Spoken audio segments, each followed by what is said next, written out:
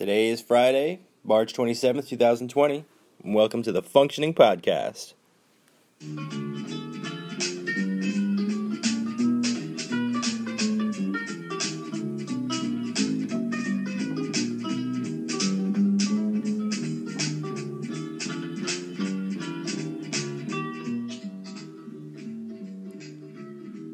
I'm your host, Mr. Knox. Thanks for tuning in.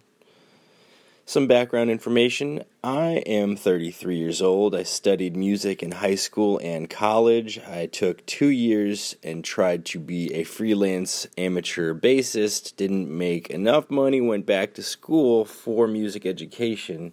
Took a year off in between the courses and the student teaching because I thought maybe I could go back and do the freelance teaching bass player thing if I started teaching more lessons. Went back after that, also didn't give me enough money.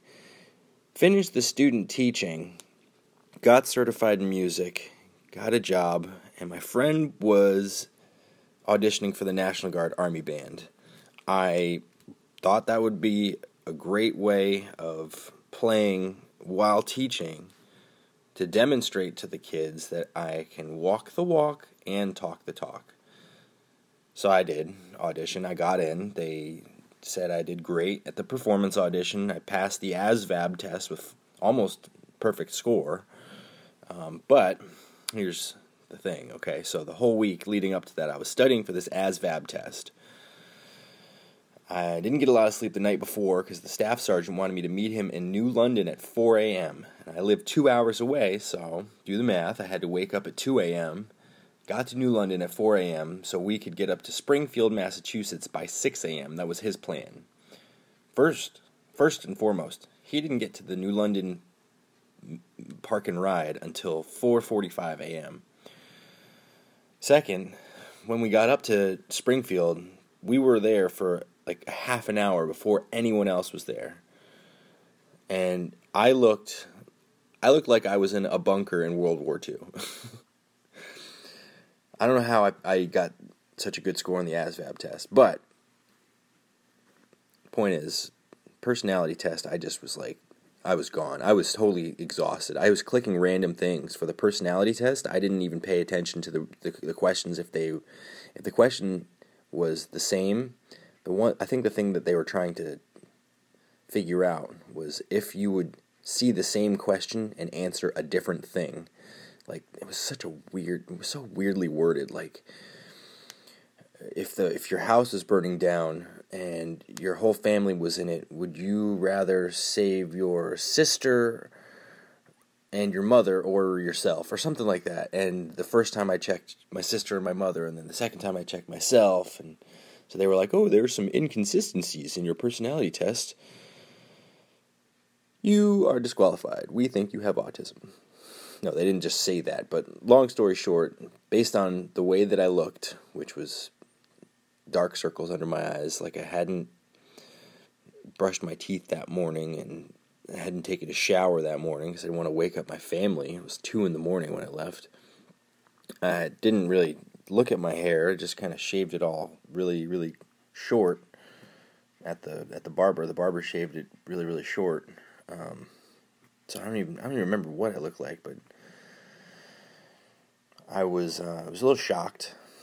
No one had ever told me that before. No one even ever suggested, hey, maybe you have autism. But for the next 2 years, it was really bad. Like I took 2 years off from teaching completely. Like I didn't want to. I just wanted to do retail because I didn't know who knew. Like, I told my friend who was auditioning, who had already gotten into the National Guard, and I was, like, thinking in my head, oh, my God, maybe he told someone. Why would he tell someone? Shoot, that's because I told him, of course. Now I can't control who he tells. So now everyone's going to know that I have autism. Shoot, what should I do? How is this going to affect the rest of my life? Am I going to get married? Am I going to have kids? Am I going to be able to teach? Are they going to allow me to teach if I have autism? And I told my mom, my dad, my brother, my sister, same thing. And for anyone who has a similar situation, if this resonates with you, then I feel your pain. I mean, for 2 years, I didn't talk to anyone. I just kind of looked at people and wondered if they knew, and I had a whole inner monologue for those 2 years. Like, here's my plan. I'm gonna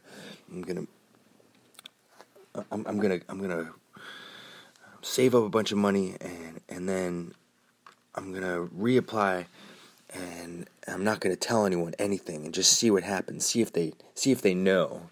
Like, no, they're not going to keep a record of these things. It's not like it's the U.S. Army or anything like that. I know, genius. Anyway, those 2 years were the lowest 2 years of my life. I didn't go back to teaching until 2017, which is, I think, a little bit more than 2 years. But okay, so 2015 is when the National Guard disqualification happened, like January 2015. And I didn't start substitute teaching again until 2017, and so I guess it was like a little over 2 years. That was just really, really low for me. Anyway, I'm back in the teaching field. I've since gone to a church every Sunday. Didn't open up there again until 2018 is when I started to tell people. And yeah, and if you're listening to this now and you feel the same way, from my experience, let me just tell you, it's up to you. Like, I've decided personally, I'm just not going to have kids. And that's helped me to be able to talk about this to other people, is because I think the question on everyone's mind the first thing that I say is like, hey, so, and they're like, how have you been? I'm like, good, I kind of had a rough couple of years, and I'm sorry I haven't been talking to you, or if I didn't like your posts on Facebook for 2.5 years, here's why, blah, blah, blah, blah, blah, autism. And the reason why I'm able to talk about that is because I've just decided I'm not going to have kids. And if you've been diagnosed and you still would like to have kids, I encourage you to do that. My dad was adopted. He grew up in an orphanage in Greece. He was adopted at age 3 into America by the Knox family. That's my last name, Mr. Knox. And I just have decided, well, best case scenario, I'm not even sure if I can take care of an adopted kid, but best case scenario, maybe one day I'll adopt kids. Or a kid. Maybe I'll start with a plant. I don't have any plants. Anyway. So, I was telling people about my diagnosis and disqualification, and it really helped me.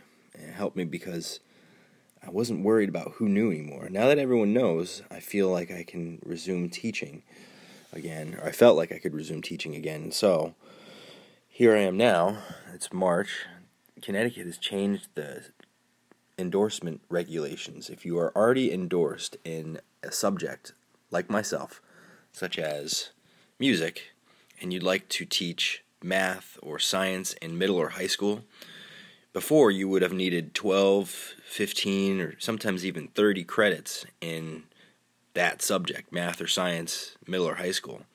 And you would have needed to pass the praxis test, pass the Praxis 2 test in that subject area, math or science, middle or high school. Now you just need to pass the praxis, and so here I am. I have the praxis registration for the 17th of April. It was scheduled for, the 19th of March is when I had it scheduled? Thursday the 19th, yep. And on Tuesday the 17th, I remember that because it was St. Patrick's Day and I was wearing green. That's when I got the announcement from Governor Lamont that all businesses would be shut down. I tried not to talk about this pandemic. That I did.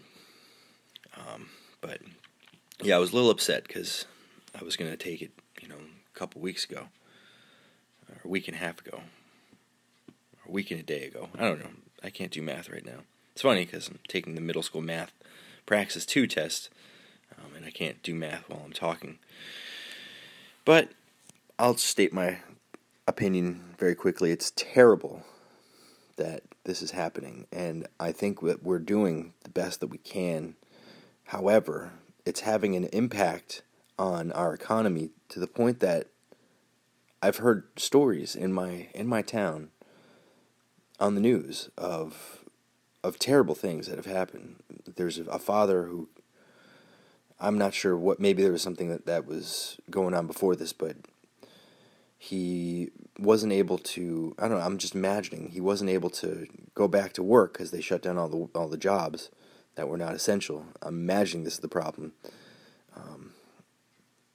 He murdered his 2 kids, and then he killed himself, and this is like less than a mile away from where I live. It's a pretty safe town in terms of murder, and it really affected me. So I have this opinion on what we should do since everything is shut down, and since that's what the plan is. I think we should still allow the younger citizens to go about their business. I think some businesses should stay open if there's younger employees who are not at risk of dying from this disease, because it sounds like if you get it and you're young and it takes like 2 to 14 days to, you have some pretty high fevers, it sounds like a dry cough, shortness of breath, so it's not a walk in the park, but after that you have developed an antibody, is what they're saying, and then you can even donate blood, which is what I'm going to do. I'm not sure if I had it, but I think I did, because I felt, one day last week I felt like, man, this is weird. I haven't felt this dizzy and like hot, just for no reason. So and I'm lucky I didn't have anything to do, because for 4 or 5 days last week I was at home in bed. But I feel better now. I felt better for this whole week. I've been trying to get my unemployment to kick in, because the paraprofessional job that I was at said, you know what, we're moving to distance teaching or distance learning, and your position is no longer required. So they were like, well, we're gonna ask you to do some distance teaching in a different subject area, if that's okay with you. And I said, sure. And then I was like, how about this? I'm taking the Praxis for middle school math, and after that I can totally, like, transfer over to that subject. And they were like, ba-bam, son. No, they didn't say that, but basically they said that. So it's a good feeling, but yeah, I've had to apply for unemployment per their directions. And then unemployment was like, hey, we noticed that you used to work at a grocery store. Why aren't you there now? It's still open. It's an essential business. And I was like, oh, fine, I'll ask them if they're hiring. And I kept my fingers crossed, thinking maybe they wouldn't be hiring. Maybe there'd be too many people who were trying to start, working there. And so, but I emailed the Human Resources Department anyway, and they were like, sure, can you start Thursday? And I'm like, okay, all right, fine. So, looks like maybe I won't be getting unemployment, which is a good thing, because we don't want to be in debt. We don't want our country to have to sell its land to the other countries and have it become the United States of other countries. I mean, that's not really what's going to happen, but I mean, think about it. If we keep on, like, this stimulus bill, I'm sorry, but I just don't think that, I think what would be better, instead of giving all these people all this money, let the young people go back to work, reopen some businesses that are considered partially essential, like restaurants. Restaurants, there's food there. That's probably what this guy what this guy did, I'm not just assuming that because it sounds like he has a foreign last name. But if the restaurants were open and the young people were to get it and get over it, then they could donate blood to the people who need it and help them. What I've heard is they've developed antibodies in their blood, and we could probably get a vaccine out of this. So, I mean, the fact that, the economy has just turned upside down, all these jobs are gone, people have no money, and, I'm thankful that I don't have kids. Maybe I'm blessed that I don't have kids. But if we were to not make it so that there would be so many people out of jobs, and now so much money that's being added to our deficit.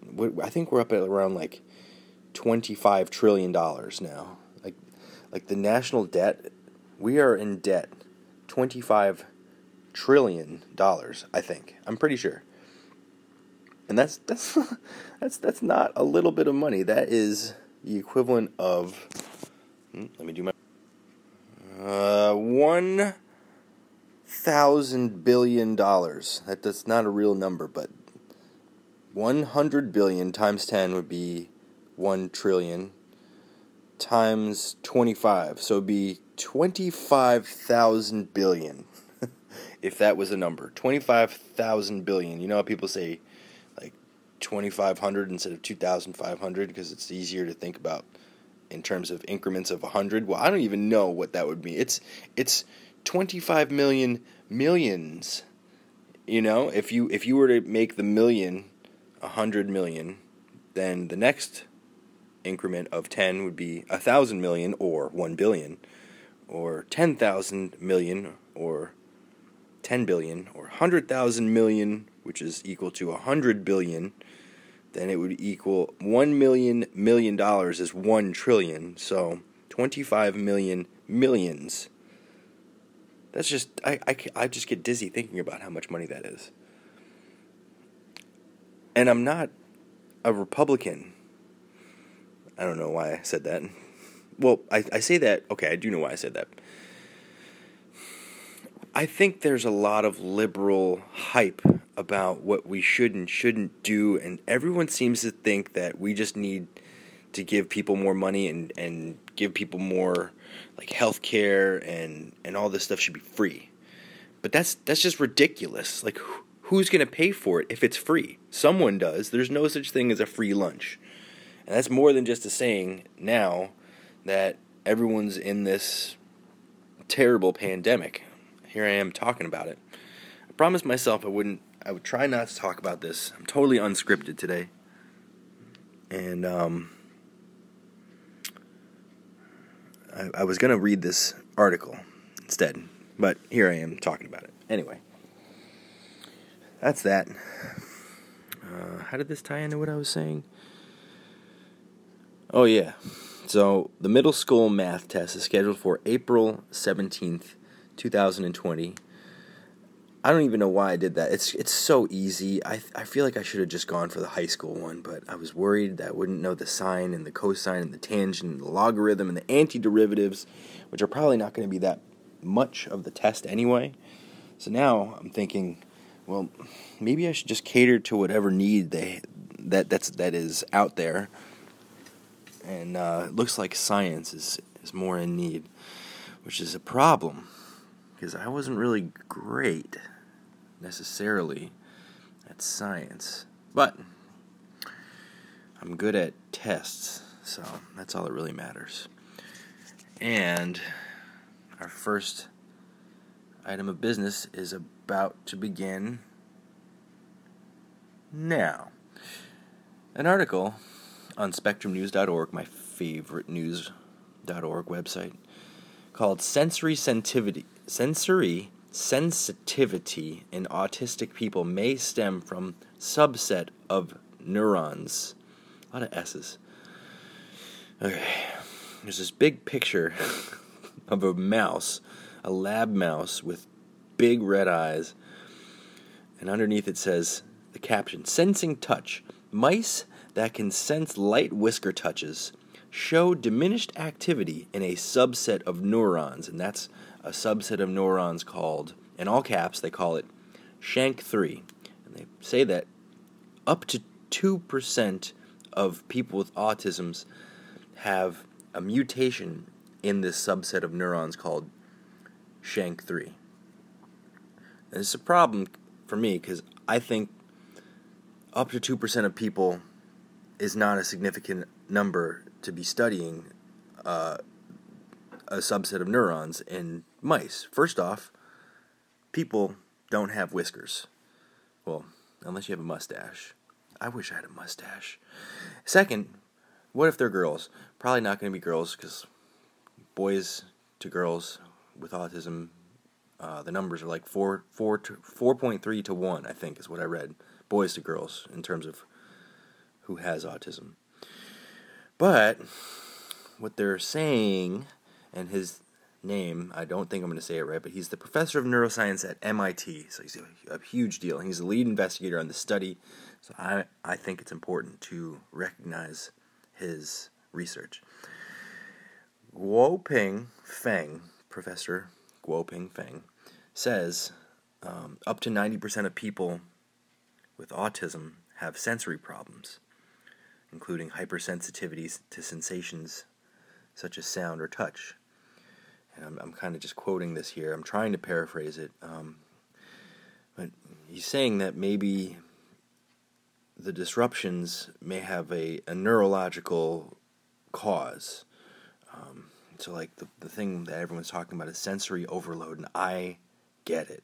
I mean, I was wondering why I didn't want to talk to people, for 2 years after being disqualified.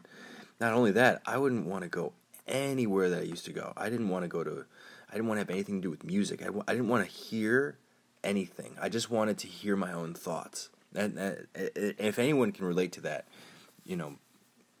I feel your pain. I said that already, but I feel like the best way for us to function is to just talk about it. And so the only reason why I didn't want to talk about it before was because I thought I was hanging out of this pipe dream of like, okay, one day I'm going to be this dad and I'm going to have like a beer gut, and I'm going to have 4 kids, and we're going to have soccer practice. But Joey's not going to want to go to soccer practice, but we're going to make him go to, I don't know, Joey is not really a name I would have considered for a name. I thought Rocco would be a cooler name, because Rocco Knox. Hey, Rocco. It's okay, just call me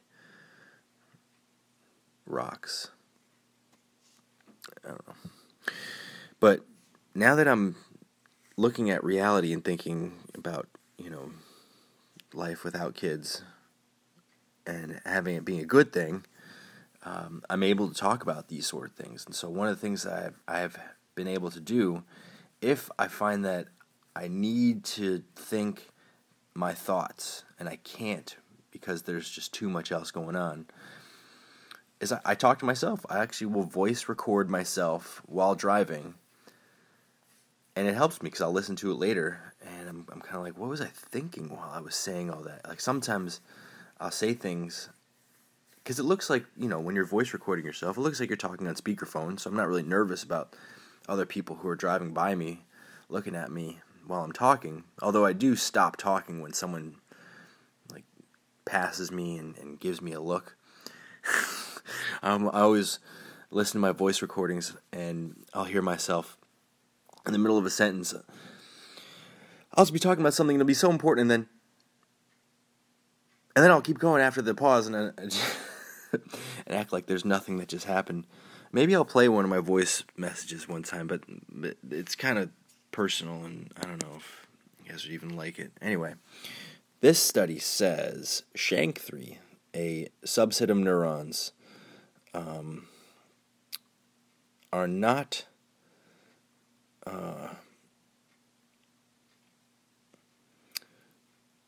it says that the mice that are sensitive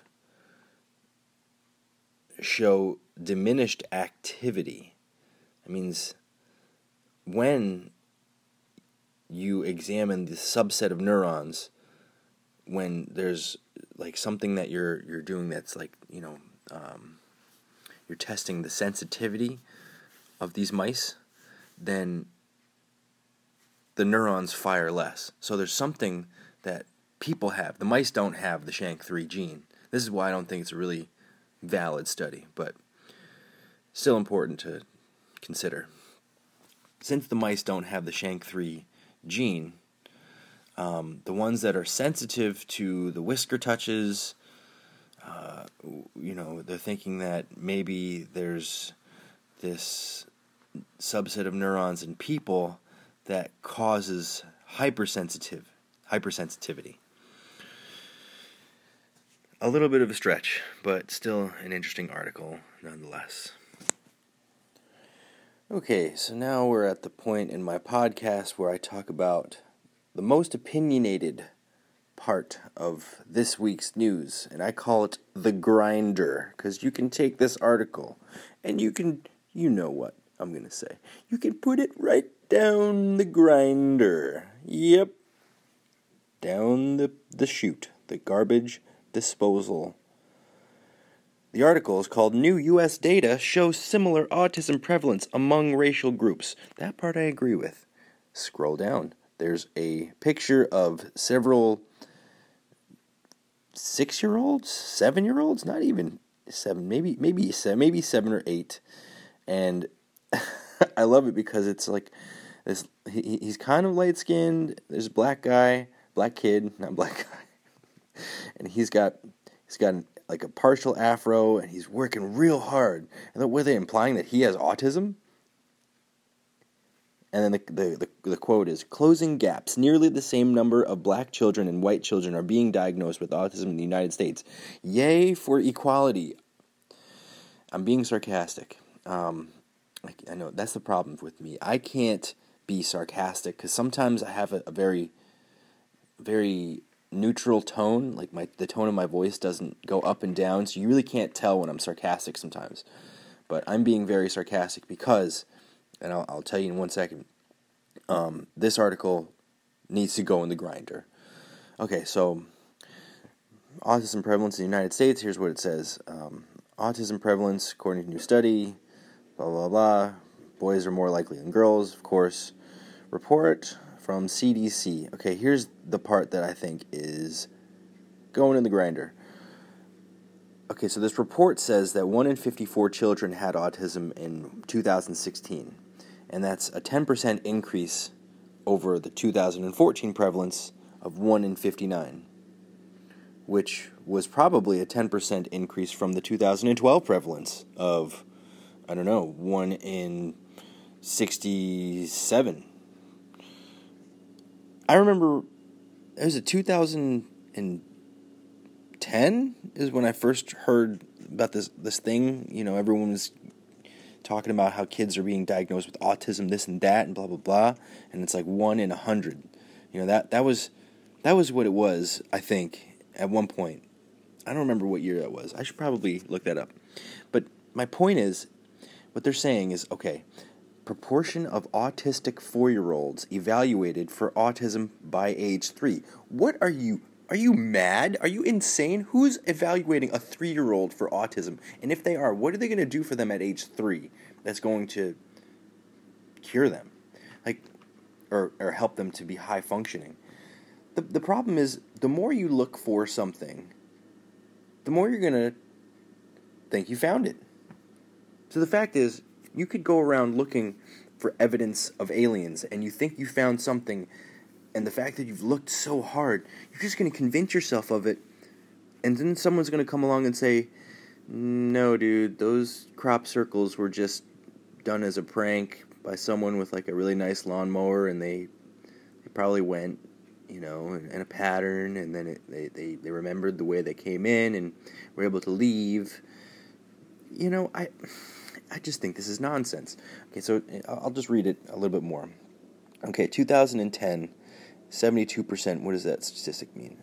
Proportion of autistic 4-year-olds evaluated for autism by age 3. So how many autistic 4-year-olds were evaluated in 2010 by age 3. It says 72%. And in 2016, there's 84%. Well, duh, that's why you're getting more kids with autism. I think this is garbage. This is just absolute nonsense. The best way you could help someone who you think has autism at a young age is by not talking about it, because they don't know anything. They're just looking at the world through the lens of a sponge, of a sea sponge. They're like down underwater looking up at the sky in this big liquid bubble with all the refraction of light coming in from all these different directions and absorbing everything like a sponge. And they're going to do whatever you tell them to do. If you tell them that they have autism at age 3, they're going to be like, okay, can I have some more Cheerios, Mr. or Mrs.? This is just ridiculous. For the first time, the CDC reports, and I'm quoting, shows a nearly identical prevalence in black and white children. Yay! Researchers had long suspected that the previously seen differences reflected a bias against non-white groups, rather than a true difference in prevalence. However, it looks like it's prevalent in everyone, but it's still lagging behind Hispanic kids. So, and this is me trying to be sarcastic again, so if you are an educator and your job to evaluate, an educational psychologist, and it's your job to evaluate little kids for autism, you should probably be checking Hispanic children, according to this article, because it looks like they're kind of lagging behind. We need more Hispanic kids with autism. Ridiculous. Absolutely ridiculous. Prevalence of autism among 8-year-old boys by race. Oh, I hadn't looked at this chart yet. It says here, non-Hispanic and white are between 18 and 19% of 8-year-old boys. Black, 17, non-Hispanic white, 18 to 19%. Non-Hispanic black, 17 to 19%. Hispanic, between 14.25% to 16.25%. And if you're Asian, it's anywhere between 16 to 20%. And now, this is just this is just madness. Like, I really applaud them for doing all this research, but to look at it and evaluate it based on an earlier and earlier age is just perpetuating the problem. That's like saying, okay, it's like saying we need to go shopping because all of these things are on sale and we don't have a lot of money. But once we buy the things that are on sale, we're going to have less money than we had before. Maybe not the best analogy, but still, I think the best remedy, if I was an educational psychologist, I know it sounds like, okay, well, I don't know anything about this because I don't have a degree in psychology. I don't have any clinical hours where someone's looking over my shoulder.